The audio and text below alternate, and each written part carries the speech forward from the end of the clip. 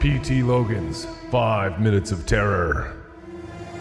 Twisted, troubling tales to send a chill up your spine.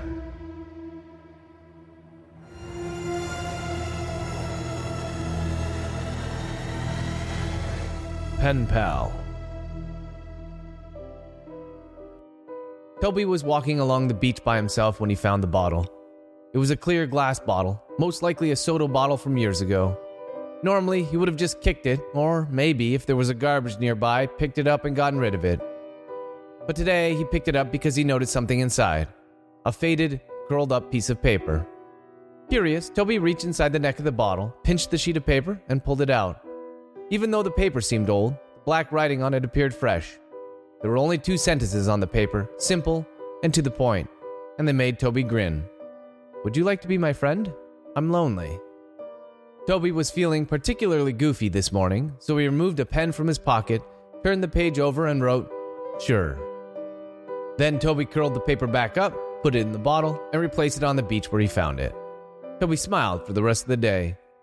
The following morning, Toby came across the bottle on the beach again. It was the same bottle, of that he was sure, but he couldn't see any writing on the backside of the paper within. With one eyebrow raised, Toby picked up the bottle and teased the paper out again.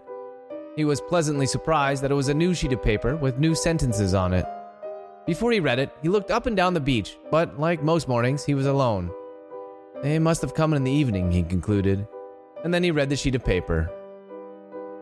"My name is Ethan. I'm 9 years old. I like to swim."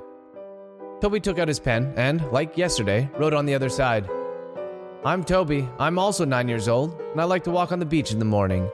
He thought about rolling it back up, but then he added, "My mom says the ocean can be dangerous." Then he put the paper back in the bottle and set it on the beach. The next morning, Toby found the bottle with a new note inside. "Would you like to come visit me? We don't have to go swimming. We can just chat." Toby thought about this for a moment and decided that he would like someone to walk on the beach with every morning. And the truth was, sometimes he got lonely too. Toby wrote, "Sounds good. Where do you want to meet?" Sure enough, the very next day, there was another note in the bottle. There was an address, one he didn't recognize, followed by the boy's name. "Ethan, and I hope to see you soon." After dinner, Toby asked his mom if he could visit his new friend. His mom was cautious and said that he could, but that she had to tag along. Toby didn't see a problem with this, so he agreed, and together they started to walk toward the address on the sheet of paper. They walked along the beach, across the road, and then beneath a stone archway. The arch had a name on it, but Toby was so excited to meet Ethan that he didn't waste any time reading it.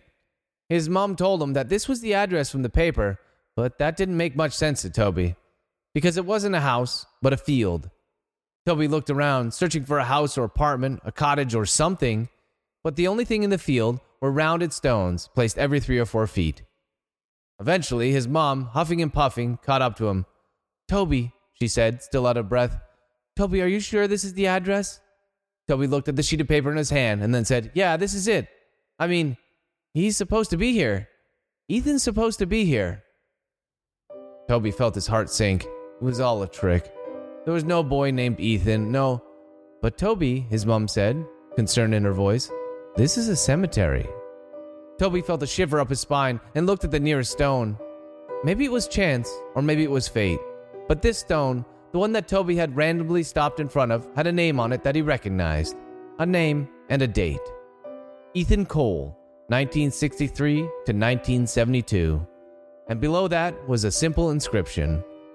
"Here lies a lonely boy who should never have swum alone."